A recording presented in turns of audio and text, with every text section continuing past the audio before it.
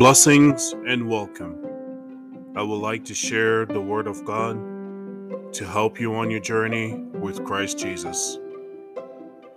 Today, reading from 2 Corinthians 9, verse 7 and verse 13. Each man should give what he has decided in his heart to give, not reluctantly or under compulsion, for God loves a cheerful giver. And I'll read verse 13.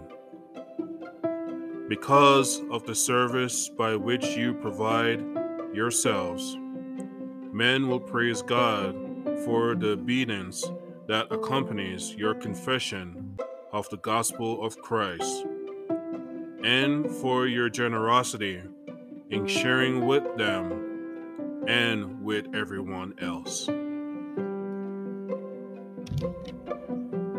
The world only remember to be a giver when it's the holiday or catastrophe.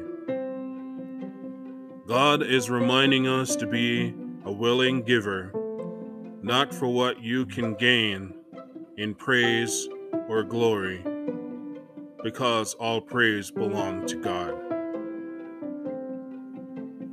Don't be like the world to give in a judgmental attitude, but given in the love of Jesus Christ, no matter how small or great your gift is.